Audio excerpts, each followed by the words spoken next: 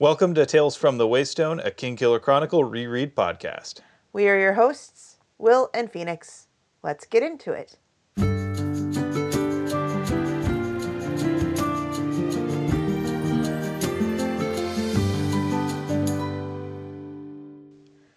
Welcome to Tales from the Waystone Season 2, Episode 21, The Pitfalls of Utilitarianism, where we will be looking at chapters 39 through 41 of The Wise Man's Fear through the lens of the greater good. The greater good. Did I do it right that time? You did. As per usual, each week we will be examining a section of The Wise Man's Fear through a chosen lens and figuring out what we can take from the text to apply to our real lives. We will also take some time to explore models of practical wisdom from the text with an Aristotelian phronimos of the week. After that, we will expand our understanding of our own world with an interesting fact, and then we will share a recommended thing of the week. Finally, we will wrap things up with 7 words from the book and 7 words from our own lives. Before we begin, let's get some disclaimers out of the way. First of all, we are in no way affiliated with Patrick Rothfuss or his publisher, Daw Books. Secondly, we assume that you have read The Name of the Wind, The Wise Man's Fear, probably The Slow Regard of Silent Things, and if we're lucky, The Lightning Tree, though I'm not sure how many spoilers we've actually given for The Lightning Tree, but just in case. Needless to say, beyond this point, there be spoilers, here be spoilers, something be spoilers, there are spoilers. Also, a word to our community, please be kind to yourselves, one another, and the creators of the worlds we love exploring. Also, remember, these are books. There are lots of books. You can go read another book if you are tired of waiting for a book. Just saying. This may or may not be prompted by the fact that due to the World Builders charity event, Pat was on Twitter. Moral of the story, never go on Twitter. Yeah, I mean, I know we're on Twitter, but it's only for this podcast, and I don't like reading the comments on Pat's tweets because there be lots and lots of buttheadery. Anyway, it's time for a 45-second recap of the section this time around, and it is my turn. Yep, I'm getting the timer up as we speak. Yay. Please no raspberries, please no raspberries, please no raspberries, please no raspberries. Raspberries. No, Yes. no raspberries. That, but remove the no in front, yes. No. Except yes. Can you just get your stupid timer up, please? Thank I'm you. ready when you are. All right. In 3, 2, 1, go. On the way to the archives to settle their drunken bets, Will fills Kvothe in on the context of Sim's family and home life. It's not great. Then, after Sim and Kvothe's wager ends in an unsatisfying draw, the older boys decide to finally introduce Kvothe to Puppet, who tells Kvothe that while he is a looker, he is definitely not a seer. Kvothe leaves with a lot to think about. A few weeks later, Kvothe distracts Sim while the latter is trying to study by talking about this world's Joseph Mangoa and how he was probably a secret Emir. He also picks a fight with a couple of rich kids and gets suspended from the archives as a result. 35.71 seconds. Woo! No raspberries this week, unfortunately. Take away the un. No. Fortunately. Fortunately. No. Fortunately. Unfortunately, yes. Fortunately. Unfortunately, yes. No. Fortunately. Unfortunately, yes. No. Yes. Anyway, moving on. No. Let's talk about the greater good. The greater good. Do I have to do that every single time that you say that? Yes. That's the rules. And anytime you say the greater good, The greater good. I will also echo and intone in kind. The greater good? The greater good. That was bad. Try it again. The greater good. I'm better at it. Whatever. So we start off with chapter 39, Contradictions, where we start to get some of the contradictions in Sim. First, we see that Kvothe has sort of a infantilized view of Sim. Our little Sim. Right? In spite of being 3 years older and 2 inches taller, Kvothe still thinks of Sim as the little one. Okay, so have you had that friend that just, they don't swear and they're very naive sounding, and while you know that they're intelligent and you know that they're maybe even older than you, but at least the same age as you kind of feel protective of them. And the moment that they do swear, you look at them and go, "What the heck did you, what?" I mean, my best friend from high school was like that for many years. I think he still is. He's like almost 40, and I'm sure I've heard him swear, but I'm sure it's still like, huh? I've gotten used to it. Mileage helps. I mean, my best friend from college, same thing. She swore a couple of times, and I looked over and I'm just like, the fork you say? It also sort of leads us to understand that Sim's jolly, happy-go-lucky demeanor does hide some genuine sadness. Even though Sim is probably one of the most generally benevolent people out there and one of the people who does see the best in people, he does have his own fair share of wounds. And we also get a sense here that perhaps Will and Kvothe are the closest things that he has to family. In spite of having nobility in his background, and in spite of having a fair amount of money, his father does not see any value in him in his pursuits and has functionally disowned him. There's a reason why Sim is always at the university. He never goes home for visits, he never leaves for holidays, he's never gone for any of the breaks. He's always just around. It's one of those reminders that just because someone seems happy on the surface doesn't mean they don't have cause for unhappiness.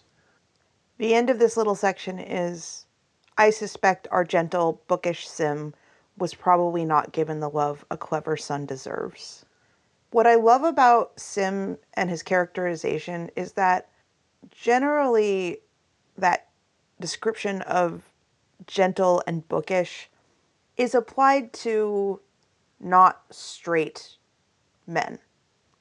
But Sim, at least, I mean, he could be bi, but he is at least interested in women, romantically, probably sexually, and no one that we are supposed to like looks down on him for his gentle, bookish nature.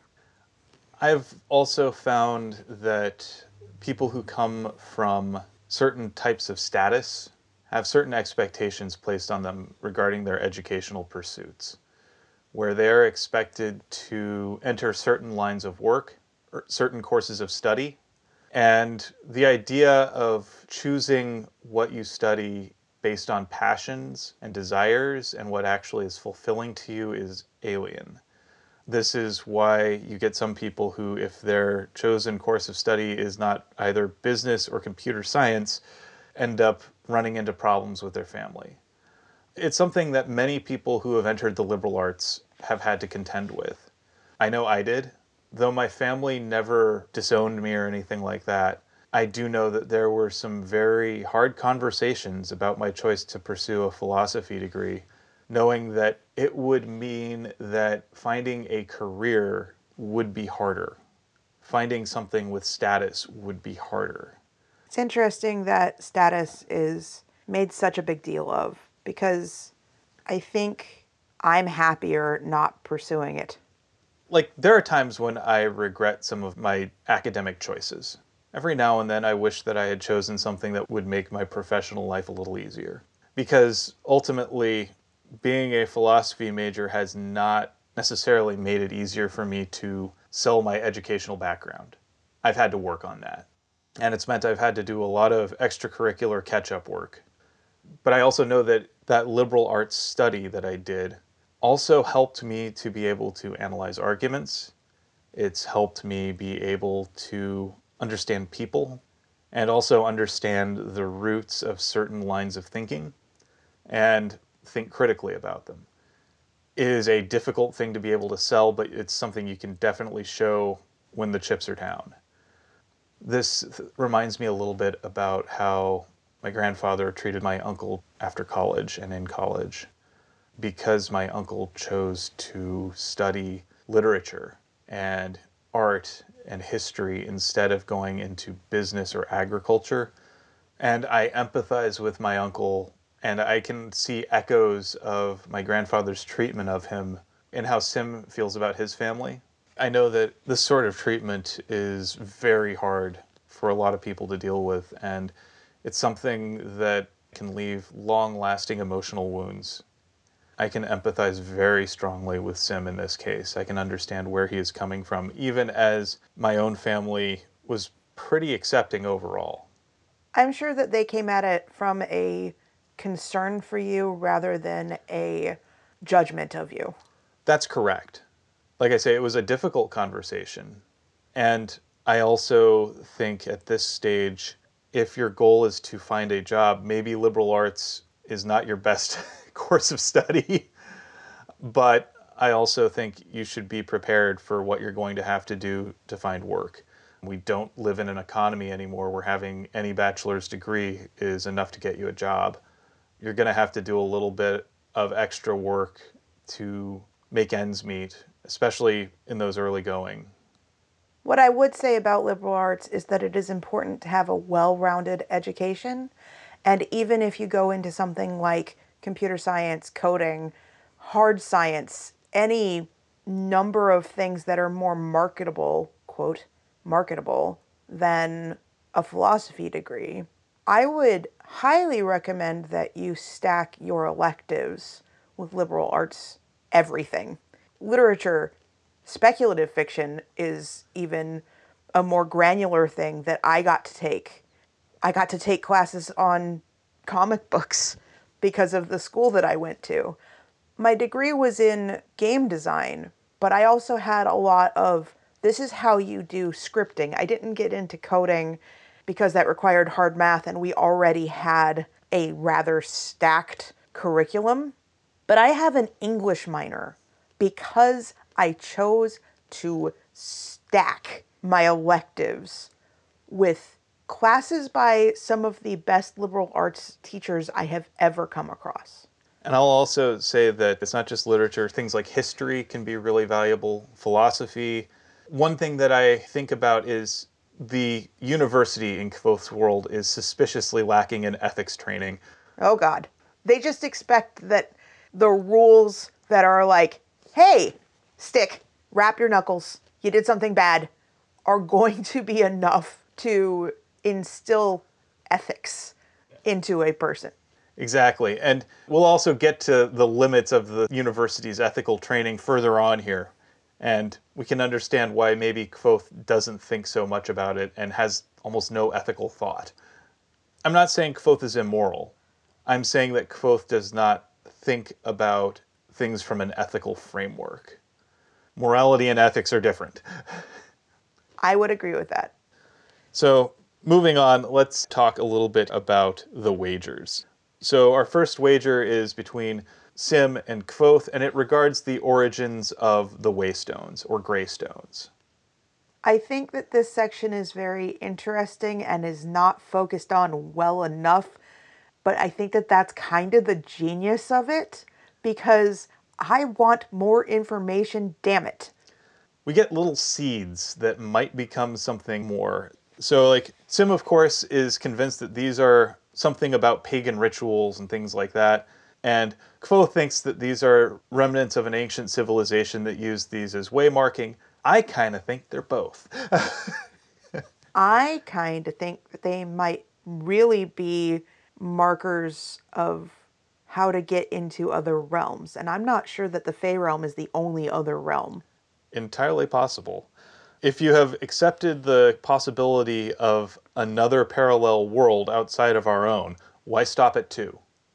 So, one of the things that really interested me was the account of the doorpost, which is a pair of matched stone monoliths with a third across the top that parents forbid their children from spending time near when the moon is full, as during these times people could pass back and forth into the Fae and encounter Felurian.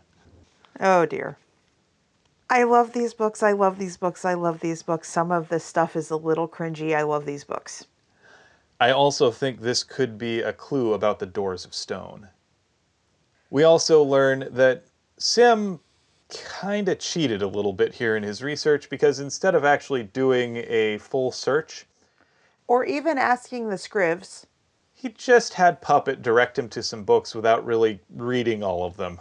Or any of them. He figured that he was right, so therefore anything that he found would just confirm that he was right. Turns out, nope. It's inconclusive. Yeah, and unsatisfying. We then move on to our second wager, which is between Willem and Kvothe, which is about the origins of the Aemir. We've got two competing theories. Willem believes that the Aemir were an arm of the Aeturan government, while Kvothe is convinced that the Aemir were part of the church. I mean, why not both? But And it's also worth noting that Aetur is essentially a proxy of Rome. When you look at the history of the Roman Empire, especially as we entered into the medieval period, where you had the power of the Roman Catholic Church, which wielded parallel power on par with nation states, and most nation states had to, in some fashion, owe fealty to the church. You find yourself in this weird position where agents of the church were as powerful, if not more so, than official members of the governments. That power is very difficult to intertwine. It's something that, as people who have grown up in the United States where separation of church and state is an assumed role, it's difficult to think of it that way. And there is also a very real reason why, if you go to, for instance, Western Europe, there is a conscious decoupling of church and state powers to the point where people are far more openly secular than in the US, because they have seen the entire pitfalls surrounding just exactly what happens when church and state power is too intertwined. it's interesting to me to see how much more people and governments in Europe take history into account than people in the United States. I mean, yes, we are a younger nation, but we are made up from a lot of people from a lot of different older nations. Not going to go into that too much, but it's like we stopped believing in historical events that happened anywhere but the United States and any time before it was settled by Europeans.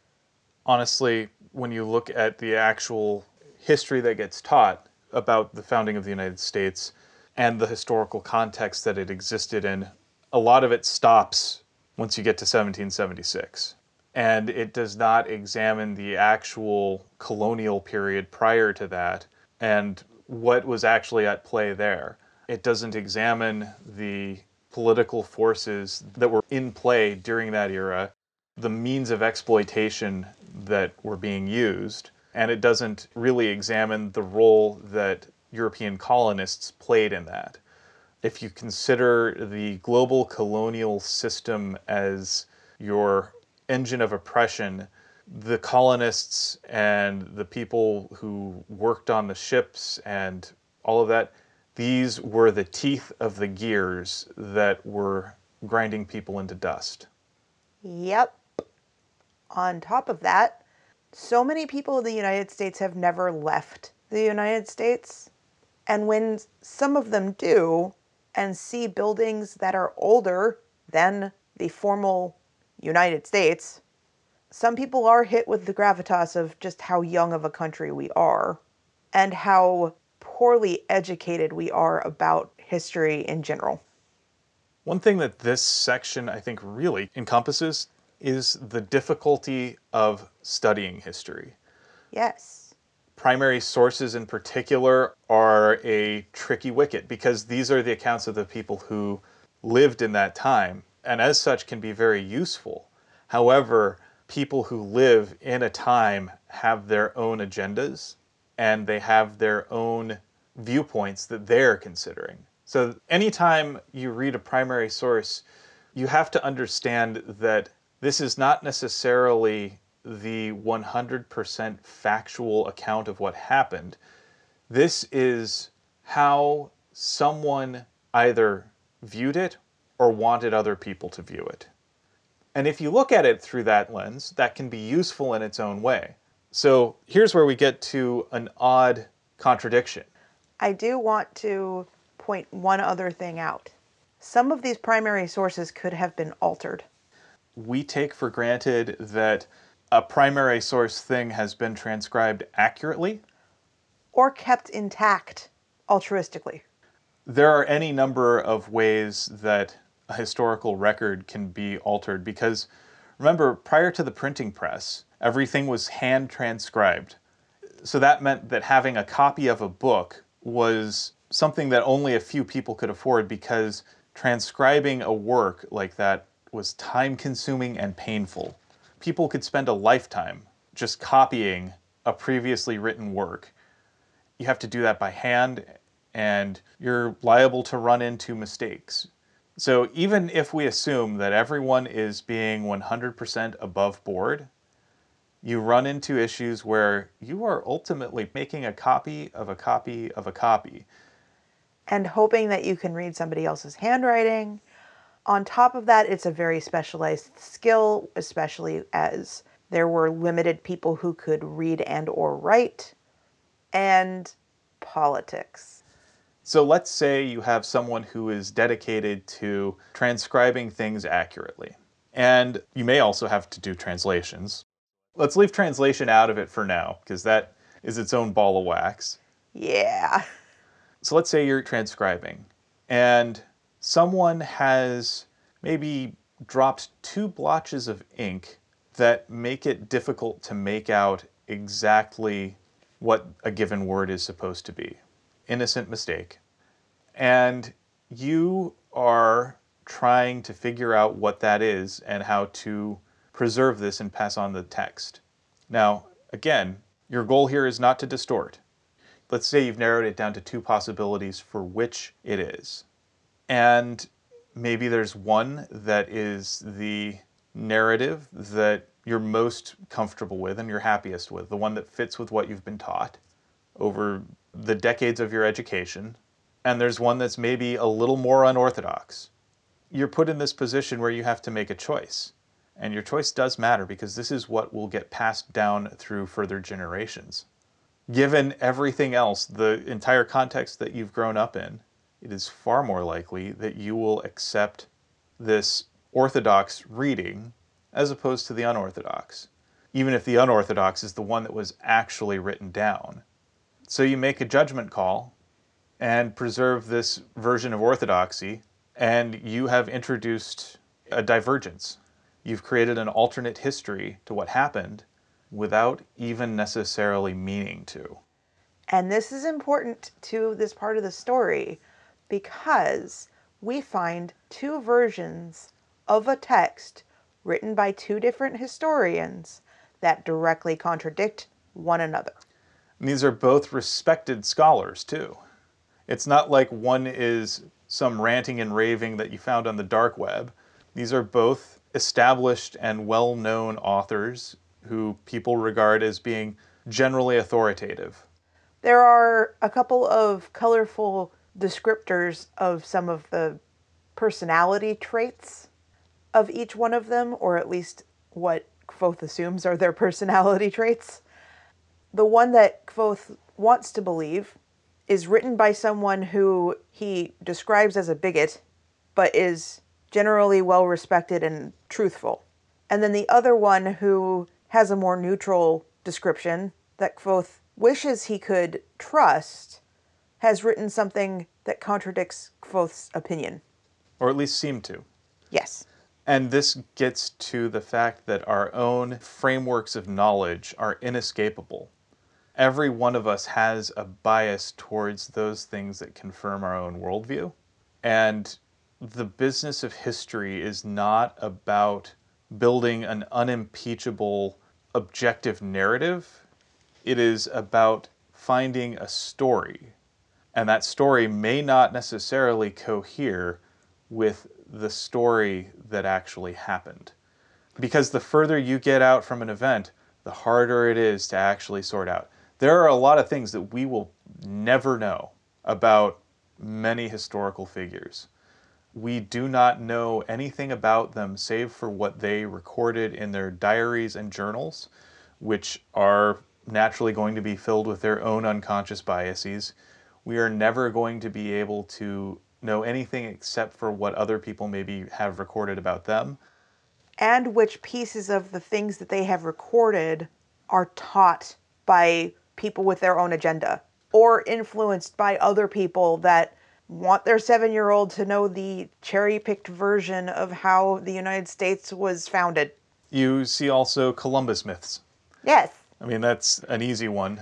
But yeah, you have stories about the founding fathers that portray them as sort of their own weird little Greek pantheon when it was just as messy as the actual Greek pantheon, if we're being honest, which treat these figures with near godlike reverence when really they were flawed, like deeply flawed, and in ways that make them far less authoritative than maybe they actually were. And at the same time, it's really interesting when you see when people decide to throw out a version of the founding fathers that contradicts that narrative.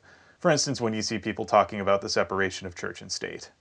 Also, we have managed to make them into legends and myth, even though they were real people, and you can read journal entries, newspaper articles. There are so many examples of primary sources in the historical record from these people. And it's not like they are so far removed that their descendants don't exist now. People can trace their lineage back to the founding fathers and have these historical pieces of just record. And we ignore a lot of it because we want a specific narrative. We look for heroic narratives wherever we can find them, oftentimes in places where there are no heroes. However, we should probably get back to this book. Yeah, so again, here we have a literal draw where you have two competing sources which are directly at odds with one another. So how are they going to resolve this? Well, Will decides it's time for them to finally introduce Kvothe to Puppet. Let's move on to chapter 40, which is also titled Puppet. So there are, of course, rules when you deal with Puppet. First of all, you have to be polite and treat him like you would anyone else, except, polite. For Kvothe, that is actually a difference. And you can't do anything to upset him. I get the impression that Puppet might be autistic. I get a little of that too. You get the sense that Puppet lives by a different set of rules from other people. To be fair to Kvothe, this isn't the first time he's had to deal with someone who maybe is a little neurodivergent. I mean, compare Puppet to Ari. They seem to have a similar standing. Ari definitely has things that you have to observe with her. And Puppet's not too different. So the version of Kvothe that we see dealing with Puppet is very similar to the way he deals with Ari. He takes on the same tone of voice, the same placation. And the same generally gentle demeanor. Puppet is also slightly comical in ways that are kind of disarming and charming. Like, he makes a big deal about trying to answer the door with his best Taberl in the Great impression. And down to the part where he's like, no, that wasn't quite right. Let's do it again. Okay, knock on the door again. Okay, now. So one of the things that I thought was really interesting here is when Puppet is doing his Taberlin impression, it's very grandiose and intonated and with a booming voice, right? And Willem's impression of Taberlin is more soft-spoken. Just to see a different cultural norm. Yeah, and a different version of heroism based on what it means to be this grand mythic figure. I kind of like that. So Puppet remembers, but doesn't quite remember, that Simmon already came and visited him today. And they have a little friendly conversation, and Simmon, the way that Kvothe describes him, I think is lovely and a great example of the way that Pat thinks. I could sense the laughter tumbling around in him, trying to find a way out. I thought that was just a lovely bit of writing. Yeah, it's a really good description. And you can see that Simmon is like, I want to treat this person with respect and dignity, and yet this is inherently funny. We can all agree on this, right? Yeah, exactly. There is something joyful to Puppet. I agree. I think also he's astute in observing other people. But as you were saying before, behind the scenes, I kind of interrupted to make sure that we touched on the laughter tumbling around. Will wanted to talk about the little bits of wordplay. Yeah, so let me pull this up here because I thought this was a lot of fun. Both Kvothe and Puppet do enjoy a good bit of wordplay. Puppet introduces himself with, "I don't know you. Who are you?" Rather forthright way of putting things. Kvothe responds, "I am Kvothe." And then Puppet's response, "You seem so certain of it." I love that line because that makes me think, is he? And then Puppet says, "They call me Puppet." And then Kvothe says, who is they? Who are they? Who are they then? No, who were they then? Who are they now? And then the response is great. You know, them. People. This is just a delightful introduction and delightful conversation. So, there's a description here. He continued to stare at me the same way I might examine an interesting stone or a type of leaf I'd never seen before. I know that we have talked about the love languages popularized by, there's a book that gets kind of thrown out every time that you're in a relationship and you kind of have to discuss how you present and receive love. There is a tweet that goes around every once in a while that is the 5 neurodivergent love languages. Info dumping. I do this a lot. Parallel play, support swapping, please crush my soul back into my body.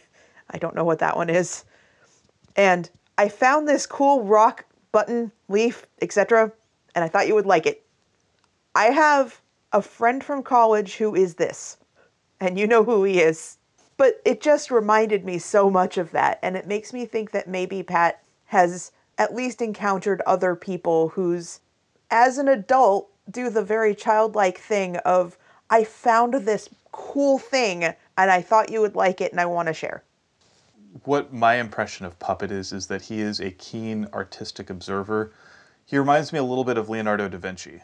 Da Vinci wasn't the only person who painted all of these exquisite paintings and made all these great sculptures and everything. But there's something special about the way Da Vinci viewed the world, which was that when he saw something, he compulsively studied it. And he did so without agenda or anything other than just to capture the essence of the thing. Whereas other sculptors and painters and general Renaissance men would study intently whatever it was they were commissioned to do, Da Vinci just would study something because he saw it.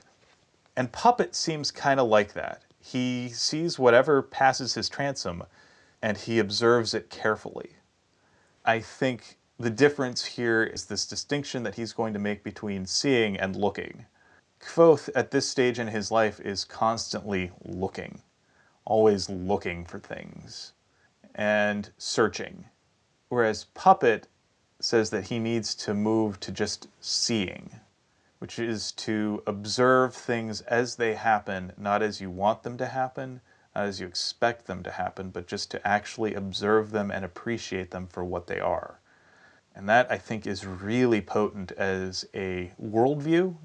It's a parallel line of thought to a lot of what Elodin is trying to teach Kvothe. There is more than a little bit of Elodin in Puppet. So back to Puppet and Kvothe's conversation. Kvothe asks, what do you call yourself? That would be telling, I suspect. I want to know who Puppet is! Puppet has his own secrets, and he is content to keep them. Also, Puppet gets to have candles in the library. Right? Which, Kvothe, you are, again, you're being a little bit hypercritical of someone else doing the thing that you did. Stop it. Why does he get to have candles? It's not even that. He's not saying, why does he get to have candles? And he's not whining about it. He's like, I had a little heart attack looking at all of the candles that were lit. And I'm like, dude, you held one next to a book, you idiot.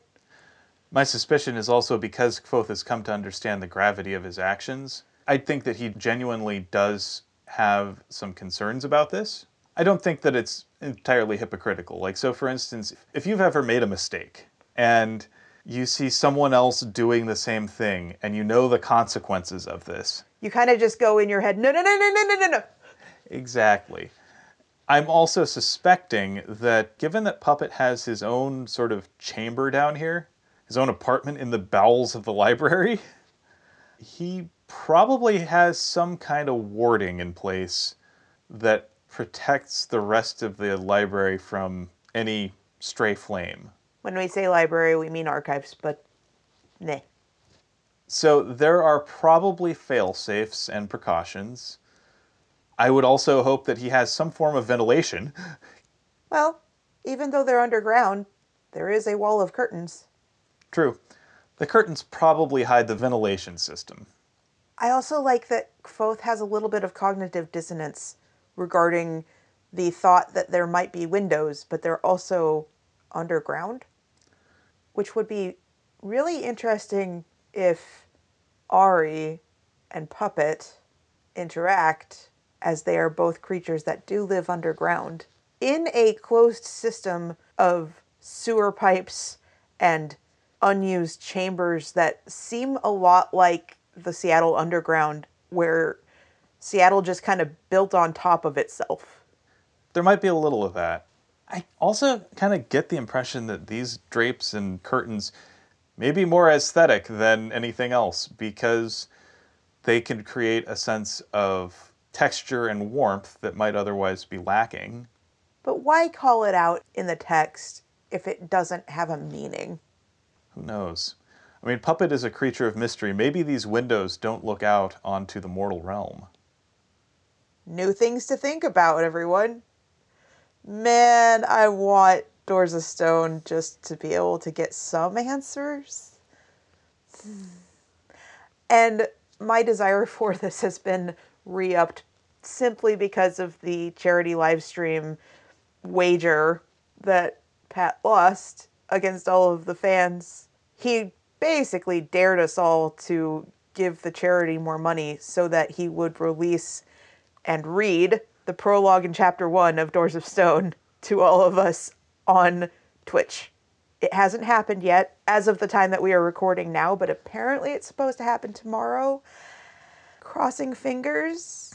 And for all of you lucky souls, that means that it already happened about 2 weeks ago at the time of you listening to us. Or more, because who knows when you listen to this, but this is releasing 2 weeks after he does that. Anyway, there's plenty of mystery here, and some of it may be genuine mystery, some of it may be assumed. We also get a little bit of a sense for Puppet's namesake, which is that he whittles puppets of all of the people he encounters. And one of his first things he does upon meeting Kvothe is creating a carven face in Kvothe's image. He captures that sort of sense that Kvothe is constantly thinking and strategizing. But one thing that really struck me here is Puppet says Kvothe is always thinking 3 moves ahead. And when you think about like the great chess masters and strategists, they're usually thinking 10, 15, 20 moves ahead. Kvothe thinks that he's clever and that he's thinking through a problem. He is limiting himself to 3. Yeah. And part of it is because he is so convinced of his need for certainty. And his own cleverness. He doesn't think about what happens further down the line after those 3 moves. Now, granted, he might not have the spell slots available to do that. That's true. He is under a lot of stress, constantly, a lot of it of his own making, but we'll also see the limitations of this when we get to TAC. Speaking of, we really ought to play that. We should. And maybe we'll do a stream of it. Put it on YouTube. Maybe we will.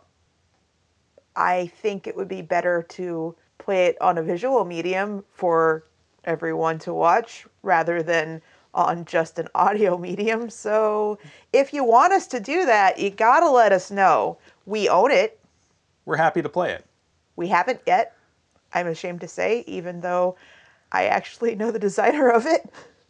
Anyway, I do love that Puppet manages to capture Kvothe's likeness really deeply. getting the way his brow furrows in concentration, the way he's constantly thinking of things, and maybe thinking more than actually observing. The way those thoughts maybe sometimes get in the way of actually observing. One of the things that actually interested me here, oddly enough, I had no desire to ask anyone what was going on.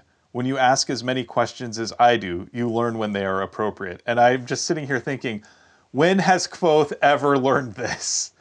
Also, I'm kind of wondering, why does he think that he asks so many questions when he won't ask an adult anything? He won't talk to Elladan.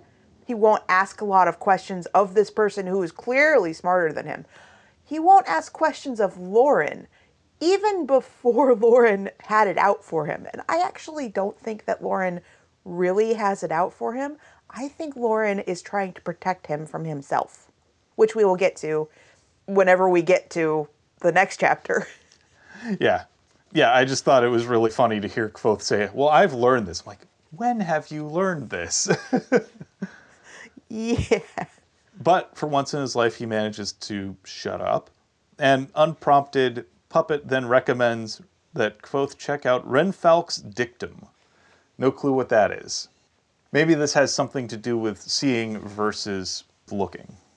Not only does Puppet just kind of casually throw this particular book out as a thing that Kvothe should go look for, he tells him exactly where to look for it.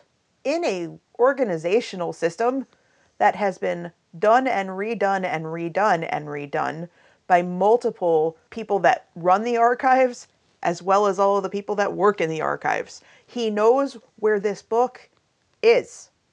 Now, Kvothe doesn't go and find it, because why would he? Because he doesn't do what anyone wants him to do, ever. But now I want to know what this book says.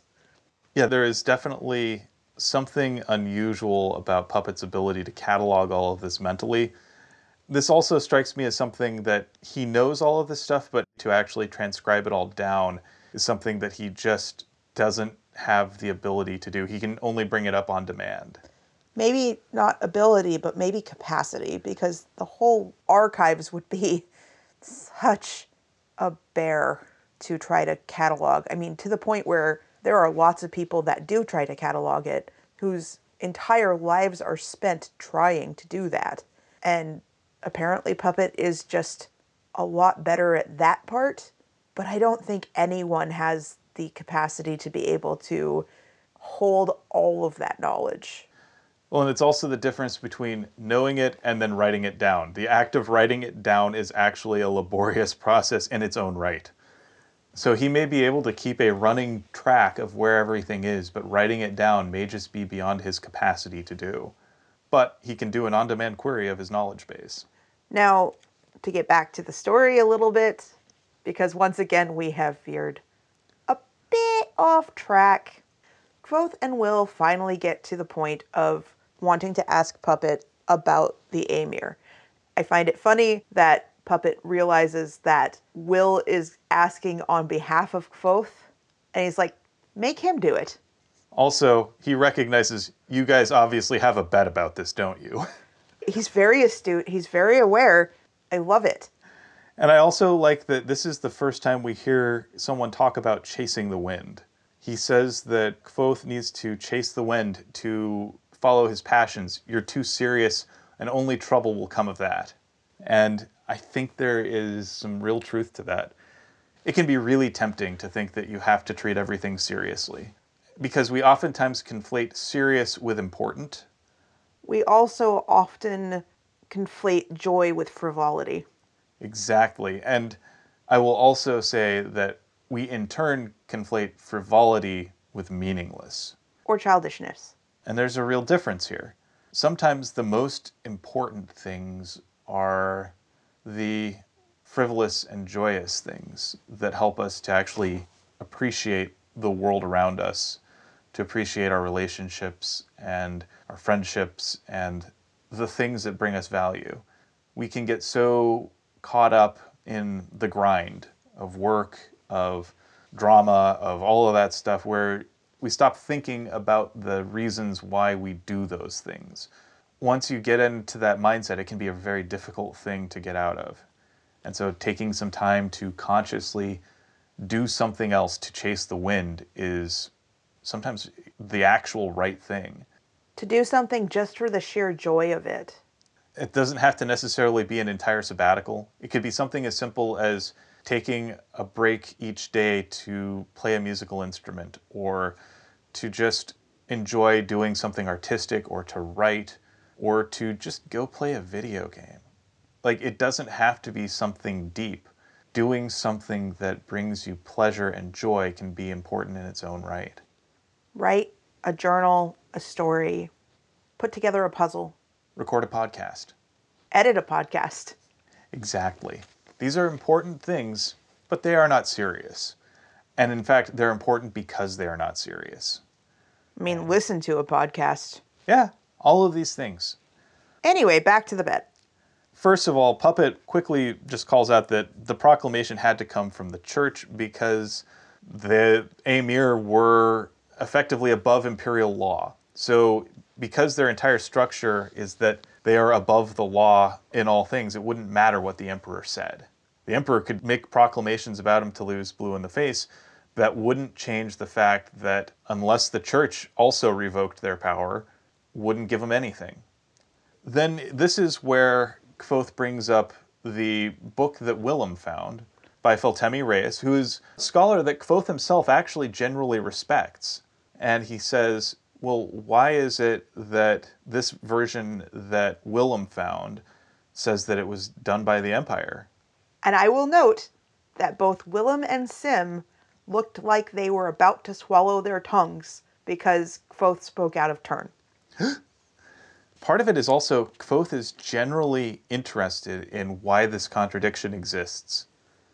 I also think that this is why Willem is able to accept the conclusion gracefully, saying, this actually explains a lot.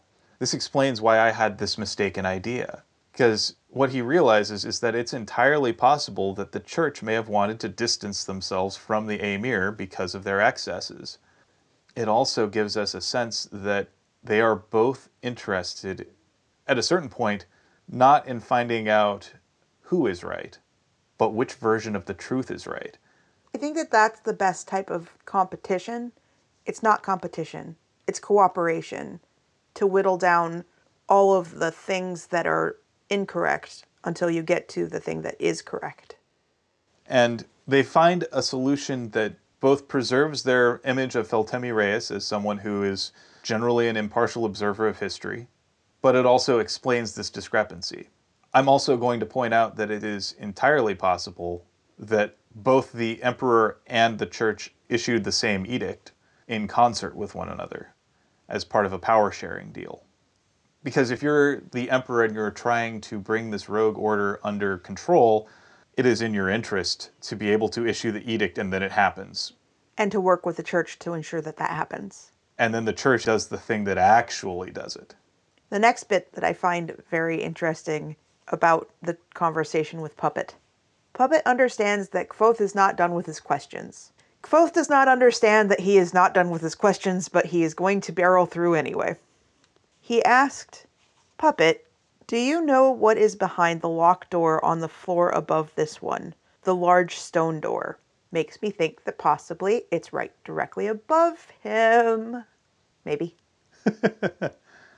And Puppet doesn't really answer because he answers sort of with a question. An admonishment and a question. I don't think the four-plate door should be any concern of a student. Do you? And Kvothe doesn't push back. I want him to push back.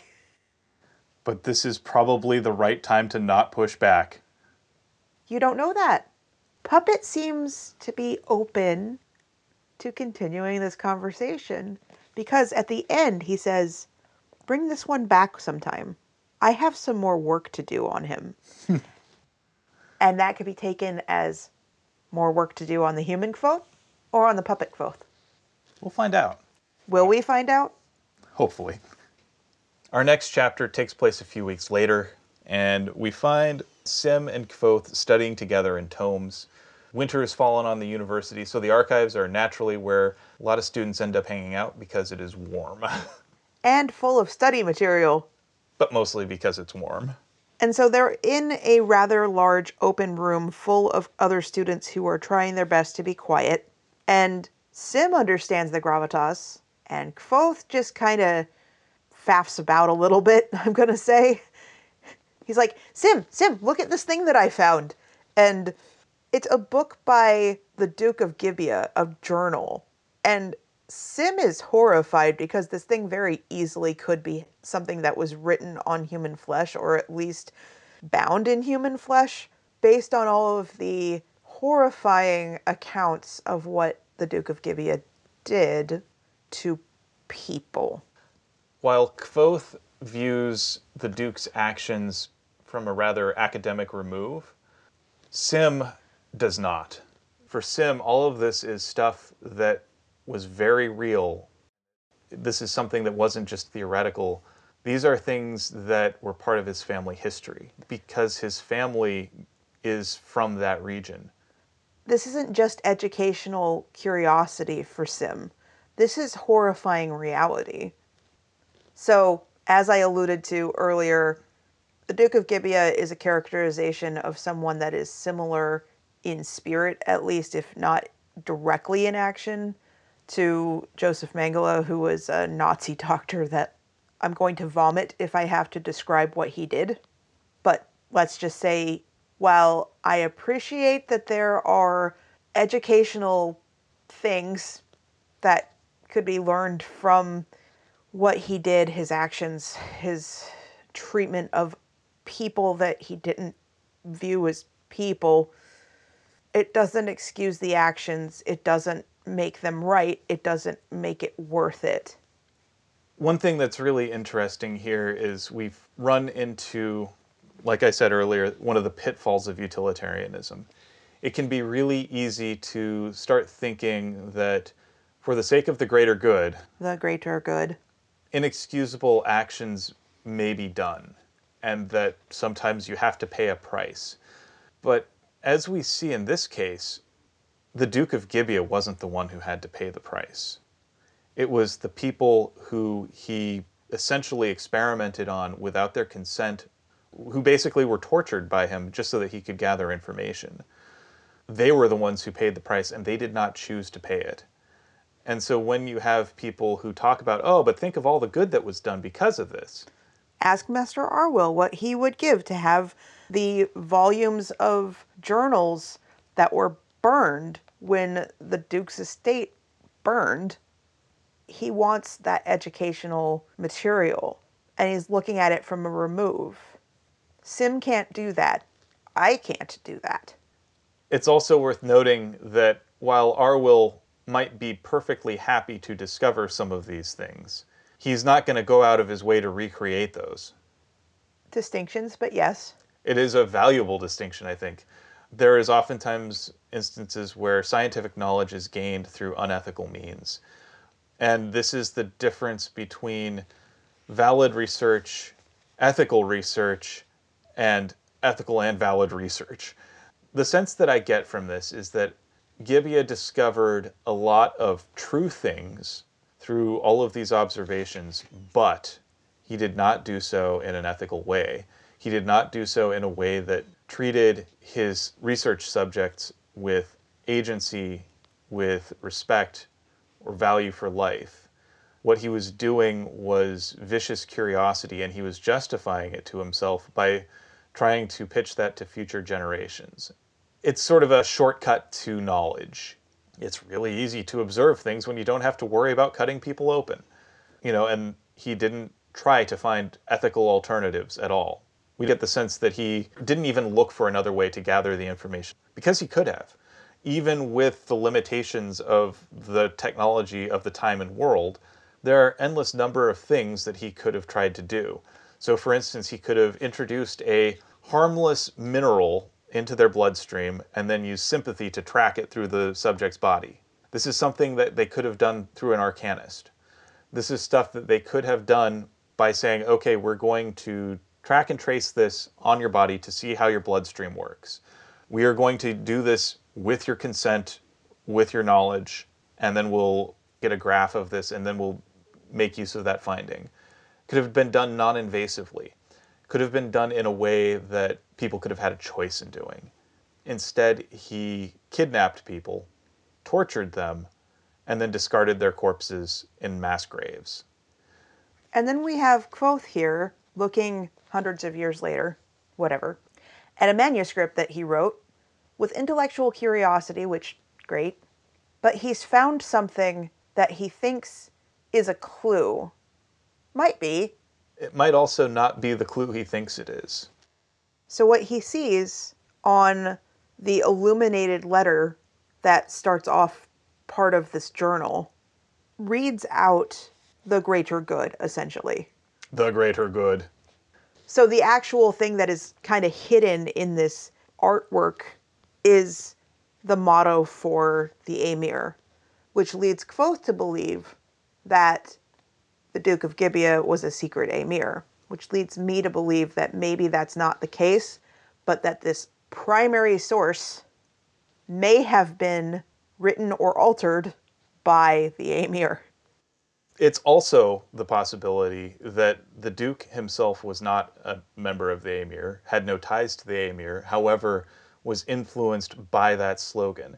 Because let's face it, it's a little on the nose, don't you think, to just put that in a journal? Yeah, but okay, so did you ever read The 11th Hour as a kid? The book with all the animals where you had to go find all the mice? Oh, yeah, I remember that one, yeah. I feel like that illuminated letter is a lot like how, spoilers, there are just a whole ton of little tiny line art mice all over the entirety of that illustrated book. Yeah, like I say, it may be a key to understanding the Duke's motives, but it doesn't necessarily hint at his actual involvement. But I think that maybe it being all hidden and stuff, most people wouldn't notice this. Now, we get Kvothe trying to have a conversation while there are also described as rich, stuck-up jerk faces. I'm just going to say jerk faces. Having a rather loud conversation in Tomes about a girl that works at one of the local inns and where they're going to go off to enjoy their evening and all of the stuff that no one really cares about except for these two people. And Kvothe, instead of doing something like walking over and saying, "Hey, could you shut up or leave?" loudly, "Hey, I can understand your conversation perfectly. Would you like my opinion on this particular thing that you're asking about?" Yeah, I mean, Kvothe takes the disruption they're causing and then only compounds it. Let's be real. He answers rudeness with rudeness, and he doesn't actually make the situation better. No, but he thinks he does. Yes. And his recount of everything afterward is that Sim thought that he did something to be proud of. Sim, I think, has a little more nuance in his view of this. Yeah, well. Sim oftentimes has more nuance than Kvothe gives him credit for, I think. He notes that Kvothe seems very certain of himself, that what he's doing is right. He doesn't think too much about what he's doing. When something seems wrong, he just goes and does. Kvothe oftentimes reacts in ways that seem right-ish at the time, but oftentimes end up causing more trouble than they solve. It's good to know when to put on the gas, but it's also good to know when to pump the brakes, and Kvothe right now only understands the gas. Accurate. Well, he succeeds in getting them to leave and continues his conspiratorial conversation with Sim, who is distinctly uninterested, knowing that at this point, Kvothe has just been sitting there at the archives studying about the Aemir again, over and over and over again, like he's bringing the stuff that he tried to do at the beginning of his tenure at the university back with a vengeance. And I think Sim is like, "Hey, could you cool it a little bit? Like, please stop it with the conspiracy theories. This is unproductive and it looks bad, and you're reflecting onto me. And meanwhile, I have homework I need to complete." Could you just be quiet?" I love it where Sim goes, Sometimes I think the only reason you study with me is so that you can interrupt me. I'm not gonna lie, I have been that person. You don't say. Moving on. At this point, though, Kvothe thinks that Sim is about to get kind of into that geeky, down the rabbit hole behavior with him, and then realizes that Sim is being polite because there is a person behind Kvothe that probably wants him to just shut up about the Emir. And probably also just to shut up in general, because this isn't just any person standing behind him, it's Master Lauren. Yeah. He's behind me, isn't he? Naturally, Master Lauren suspends him from the archives for 5 days. I'm also sure that he's going to go ahead and hide or take that book that Kvothe was looking at, and probably every single other reference he can find about the Emir, and possibly even go talk to Puppet and say, could you just point me in the direction of all of the things that are about the Emir? I'm taking them now. Or add this one to the rest of the black hole. Maybe this really is just about Kvothe talking about the Emir. Maybe it's about Kvothe being kind of loud and disruptive in the archives. Maybe it's both. This does kind of feel like a case of Kvothe was inserting himself into something he didn't need to do. He didn't need to be the one who has to go make a scene with these other students. And the other students are not there for Master Lauren to actually admonish. But Kvothe is. As they leave the archives, Sim says the world needs people like you. You get things done. Not always the best way, or the most sensible way, but it gets done nonetheless. You are a rare creature. I don't think this is a compliment. One thing I think that he does capture, though, is that Kvothe is seldom content to be a bystander. This is rare. Sometimes it's good, sometimes it's not. And I think it's a case where sometimes a person's biggest strength is also their biggest weakness. Kvothe's willingness to insert himself into a situation oftentimes does result in action when action needs to be taken. However, there might be better ways to do this. And in fact, oftentimes there are. But being willing to stand up for something that you believe is right, being willing to take a moral stand, I think that is important. But we also know that even as Kvothe may be moral, he isn't really ethical because he doesn't actually have a framework. He doesn't have a set of values that actually guides him. He doesn't really understand the true horror of what the Duke of Gibeah actually did, for instance. I think he understands intellectually, but I don't think he understands viscerally. He doesn't take it seriously, to be clear. He's able to justify it as just, this is something that happened a long time ago. There are no consequences for knowing this now. In a rare bit of self-reflection, though, Kvothe does say, I'm not always so terribly sure of myself. And Sim smiled and said, I find that strangely reassuring. I think it's those moments of uncertainty that make people human. Moments of uncertainty and doubt are what help us to remember to examine and to think. It's in those moments of uncertainty that we can find compassion and we can find humanity for other people. If all we're doing is just reacting, oftentimes all we're doing is just hurting ourselves and other people. With that, I think it's time to go towards our Phronimos of the week. Yep. So it's my turn this week. And so I picked Puppet. I find Puppet to be really fascinating. He's got, like I said, sort of a Da Vinci-like commitment to observing the world around him and the people around him. I think he falls into the category of someone who sees, not someone who looks. He observes the world around him and all of the world around him, whether it is something that most folks would consider mundane or if it's something truly extraordinary. I think everything is extraordinary to him. I find it interesting that Kvothe is more willing to listen to what Puppet has to say, even though it mirrors what Elodin has to say, because familiarity breeds contempt, and Kvothe is now familiar with Elodin and his way of teaching. I think that Elodin is teaching. I think that Kvothe thinks that Elodin is ranting.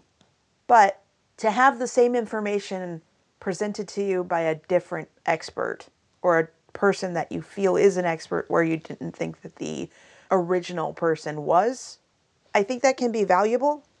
I think it can be hurtful to the other people, but I think it can be valuable in yourself.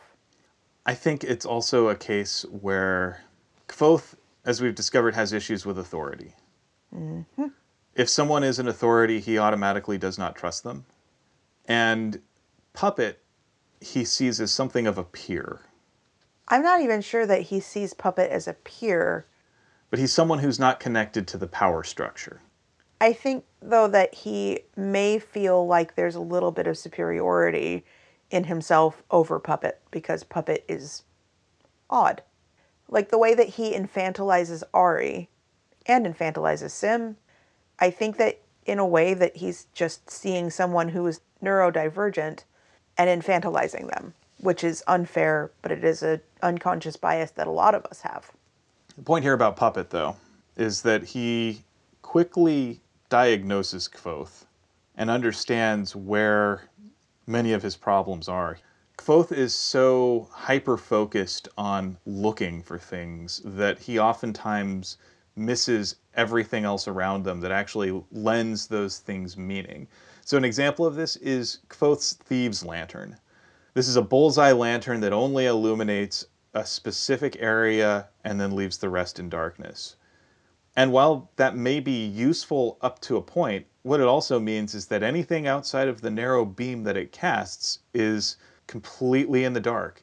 So he may illuminate something, but completely miss everything else around it.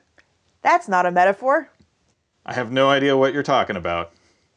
It's a good example of the things that Kvothe values that are holding him back from truly accomplishing what he wants.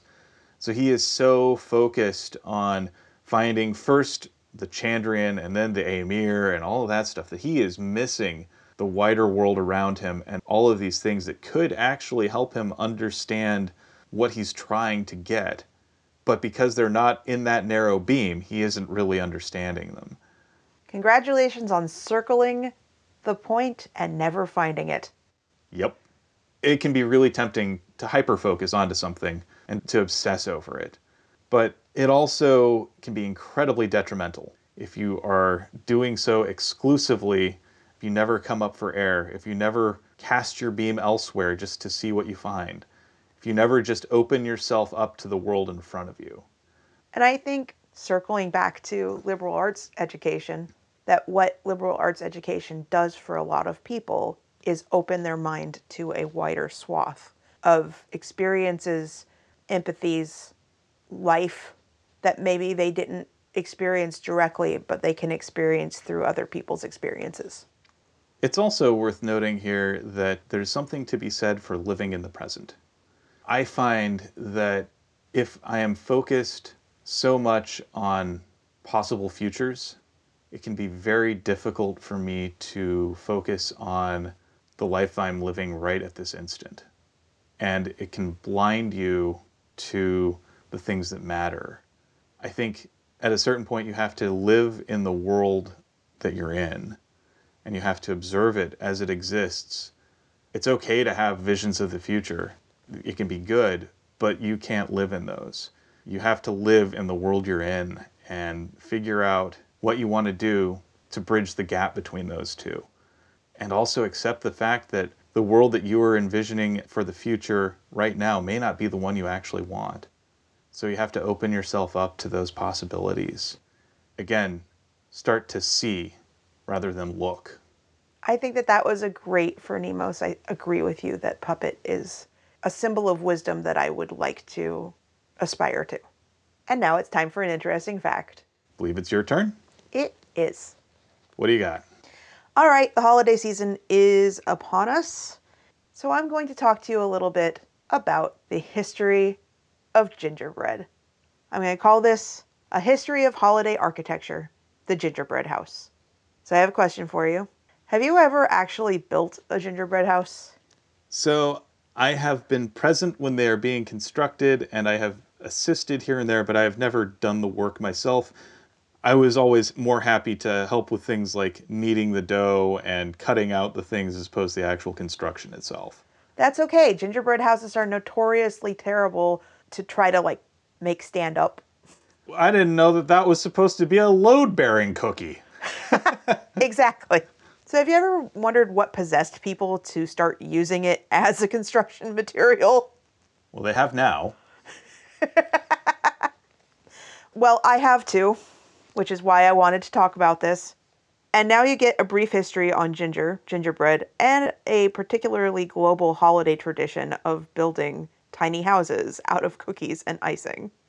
So ginger root was initially cultivated in ancient China and brought over to Europe via the Silk Road. I think everyone kind of either knows that or has intuited that. It was, and still is, used to ease and or cure certain ailments, including nausea, which explains why it also was used to mask the flavor of decaying preserved meat, because it also probably helped you not vomit it up. It's also why, like, airplane ginger ale is always the best. It was also used to treat the plague. I can only imagine that it worked better for one of these applications than the other. Well, at least you weren't nauseous. Yeah, except that's not what the plague does to you. But you weren't nauseous, were you? So it wasn't until the medieval era that ginger was actually used in sweets, such as cookies shaped to look like animals and people, and then they were decorated with gold leaf. This particular decoration style traces its origins, or at least a legend, back to Queen Elizabeth I, who popularized this particular decorating practice when she served gingerbread cookies to other nobility and dignitaries and had them decorated to look like the people she was feeding them to. That's grotesque. Doesn't it sound just lovely? Anyway, apparently there's also a saying about taking the gilt off the gingerbread, which is related to this particular decorating style. I have never once heard anyone ever say that. That's a new one to me, too. Maybe it's more popular in Europe, and if that's the case, could some of our European listeners maybe tell us if the source that I found this on, or the multiple sources that I found this on, are just kind of like, I guess we're all just copying the same thing, which was originated by like some troll or something? That's possible. I'm going to guess that that's possible. So the origin of the very first gingerbread houses is actually kind of lost to history. It probably just the fact that they're kind of cracker-like consistency. They're easy to make into shapes, and the attempt to sell more of this stuff led people to be creative. But our popular version of what a gingerbread house is, you know, with all the icing and the sugar and the gumdrop decorations and all that stuff, is probably due to the Brothers Grimm fairy tale of Hansel and Gretel, because the witch lived in that kind of sugary cookie house thing to trap children in. Oh, yes. This is exactly what I want for holidays. Yes, as was mentioned in a lot of the sources that I found, this is very not Christmas-like. Although I guess I imagine that if I were a medieval parent and I had like 30 kids or whatever, I might want a few of them to get trapped in a witch house. That might be the best Christmas gift ever. Fewer mouths to feed and all that. At that point, you're not making gingerbread houses, you're just feeding them whatever you can find. Yeah. Anyway, one more thing that I learned in my research that actually surprised me a little is that in France, there are gingerbread baking guilds that still exist that began in the Middle Ages, and they are sanctioned by the French government. This is actually common across Europe. There are people that are just dedicated to gingerbread. Guilds of bakers that are just dedicated to gingerbread. It actually makes sense, particularly in France. Trade guilds were the dominant non-nobility political and economic force. So you had these trade unions, people who were unified by their own particular specializations, they would band together to establish standards and make sure that practices were fair and equitable and that their interests were overall protected. The further down the rabbit hole you go, the more specialized you'd get. So it doesn't surprise me. I did not know about that. I am glad that I married a history buff. In parts of Europe, gingerbread is still considered an art form, and it's interesting to me that those traditions have held fast since gingerbread first came about, in kind of a case of convergent evolution, because every country has their own origin story for how gingerbread exists, their own recipe, their own historical record, if you will, of the first gingerbread being made in their country. But then again, it kind of depends on what your definition of gingerbread is, since I kind of doubt that ancient Greece and Armenian recipes resemble modern gingerbread all that much. Just saying. Well, that's really fascinating. I like that. Thank you very much, Phoenix. I'm glad that you liked it. I thought I would bring a little bit of holiday cheer into the podcast, even though I know that this is going to be released a few days after Christmas, but holiday season and all of that jazz. It brings glad tidings. Why, thank you. All right, so for me, it's time for the thing of the week. So I'm going to just give a recommendation for something that I have enjoyed, and well, actually the two of us have enjoyed here, and that is The Great on Hulu. So this is a heavily modified dark comedy, loosely based around the life of Catherine the Great of Russia. Very loosely based, very, very, very, very, very anachronistic. I mean, it takes a lot of creative license with many of the particulars of the era, but if you actually think about what it really is, it actually makes a lot more sense. So it's taking this to make a satire of the fairy tale tropes that oftentimes surround our ideas of royal romance and family. It's about Catherine, who is a noble from Germany who is told that she's going to marry the Tsar of Russia. And of course, she is wooed by great letters and all these ideas of romance and joy, and comes to find that the difference is pretty striking. Rather than being this grand courtly lover that she imagines Tsar Peter to be, he's actually a petulant, boorish fool who keeps his court living in fear of his capricious whims. He's the literal definition of a petty tyrant. He is petty in every possible way. Yeah, so if you want a fictional kind of character, not that this is not a fictional take, but a fictional character that is more current to the zeitgeist, thinking about Game of Thrones, Aerys Targaryen. Or Joffrey. I mean, he just has these ever-changing whims where he demands that everyone do exactly what he says. He's constantly in need of validation. Like, the thing that keeps you from absolutely loathing the Tsar is that there's a sense of just sadness about him. He's a pathetic figure. He is deeply pathetic. And while he can be terrifying, because his whims are ever-changing and you can't necessarily keep ahead of them, he doesn't really have any concept of guilt or remorse or anything like that. He can be terrifying in the way he treats people. So I will also say he is brought to life brilliantly by Nick Holt. Yeah, I would say his performance is equal parts terrifying, comedic, and pathetic. Like, if you don't know, he's the current Beast from the X-Men movies. He also played Nux in Mad Max Fury Road. I adore him as an actor. He is so multi-talented. And the actress playing Catherine, Elle Fanning, is also pretty great. She manages to capture both Catherine's early naivete and her growing disillusionment as she learns exactly what she's going to need to do to survive in the Emperor's court. Also, you see her starting to understand that maybe she can do more than survive. Maybe she can use this position to actually accomplish some of her great aims, such as encouraging educational reforms for the greater Russian people, particularly for women. And she ends up attracting to her a coterie of fellow misfits who are all looking for a means to depose Peter and also find ways to dodge his ever-shifting mood. One of the things I note is the casting is really spot on and also surprisingly diverse. featuring multiple actors of color in roles that would normally be reserved for complexions generally described as milk-like. And it really works, because the goal is not to teach us about Russian history, but rather to hold up a mirror to the petty tyrants who strive to exert dominance in every arena of our existing lives. This could be anything from the boss who demands absolute fealty and refuses to accept bad news. This could be in a partner who doesn't know how to cope with criticism. This could be in the form of people who just try and control everything in our lives to make us miserable.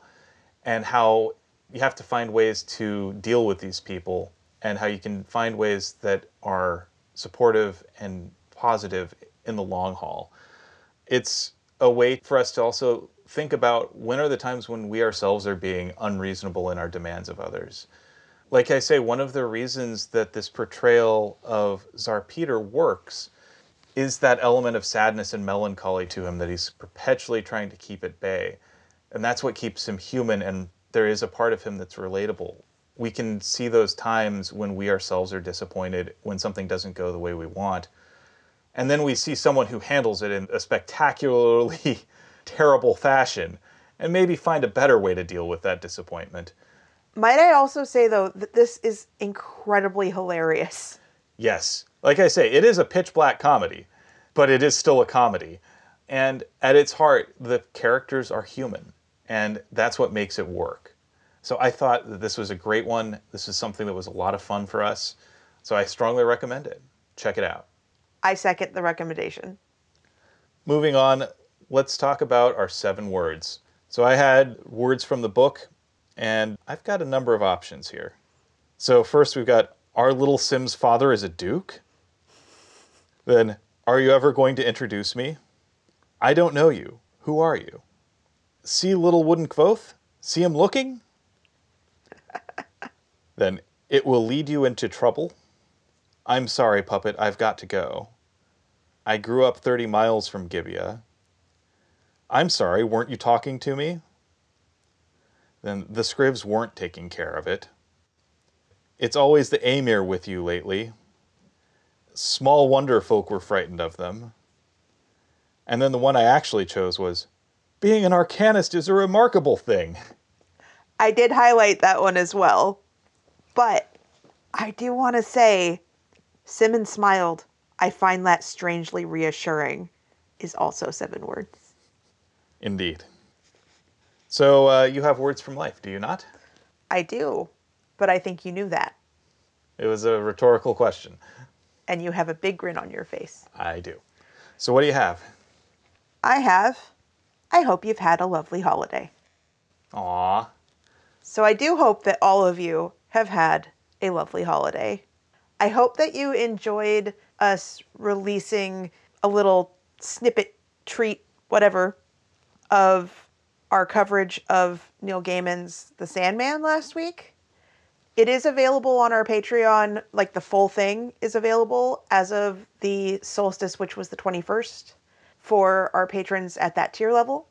It was kind of a little gift that I wanted to give everybody, and we bent over backwards to try to make sure that we had recordings available for every release on top of giving you that as a little gift. So that is from us to you.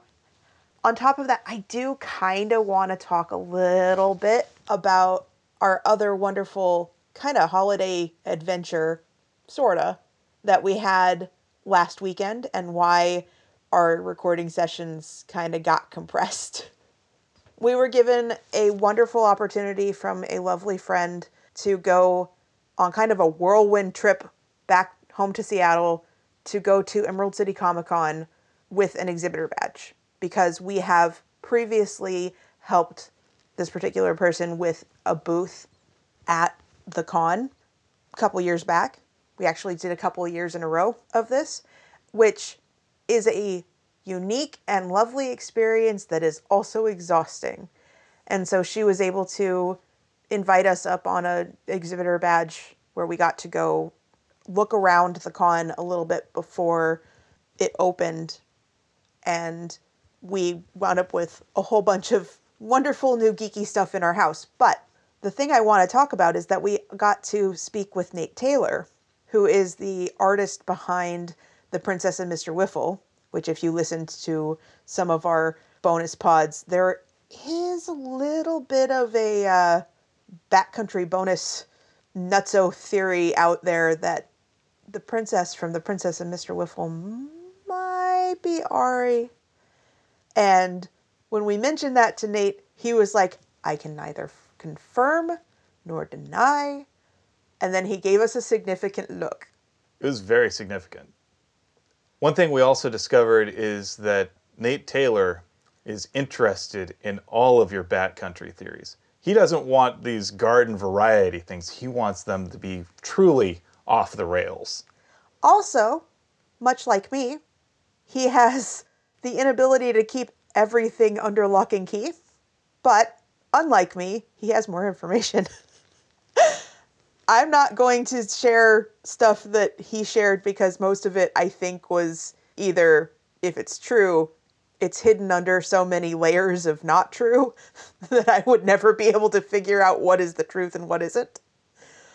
But also, I don't want to get him in trouble because he's a delightful human being. And I highly recommend that you look for his books that he wrote with Pat. Also, the graphic novel that he and Pat have been working on that tells the story of Jax, the boy who loved the moon, is going to come out sometime soon. I don't know when.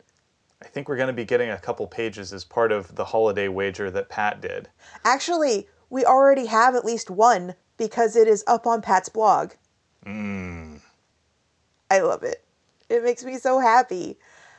But we were able to go and help support an artist that we enjoy, a couple artists that we enjoy, but specifically we got to also have a lovely conversation with him.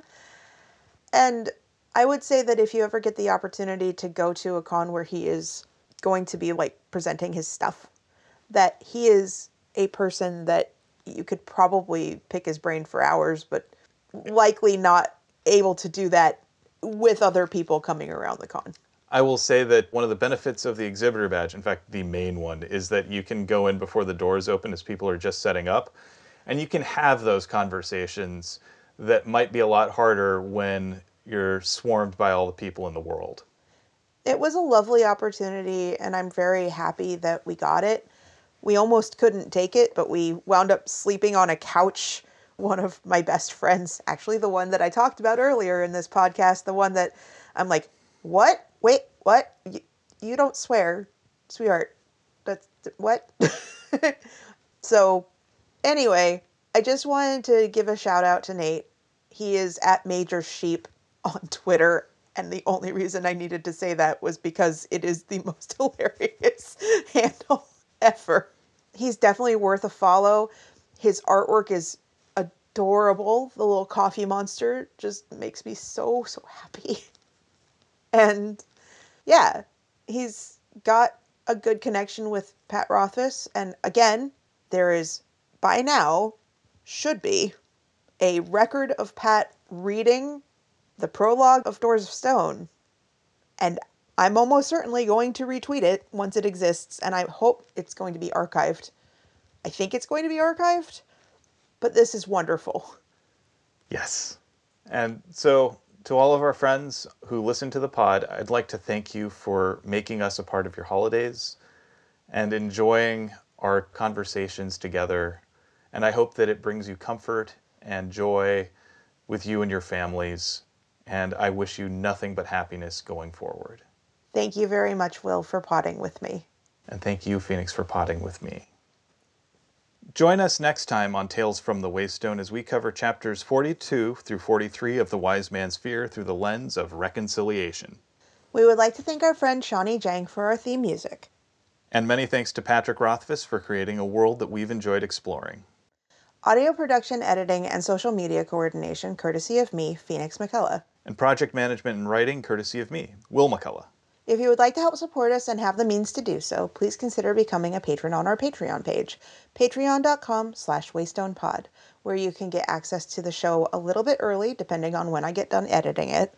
Bonus pods, which, I mean, we're going over the Sandman. I love this and I want people to hear it.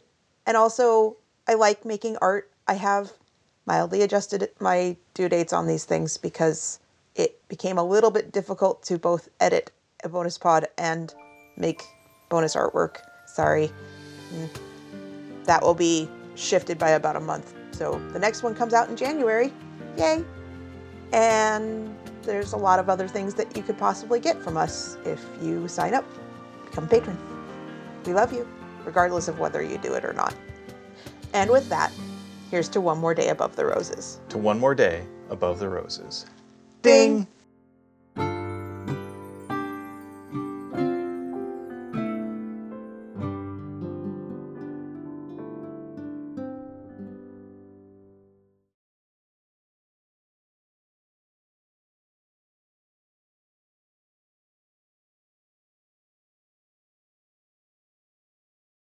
True. The curtains probably hide the shaft. There's got to be a better way to say that. No, there doesn't. The curtains probably hide the ventilation shaft. System. Say system. Don't say shaft. The ventilation system.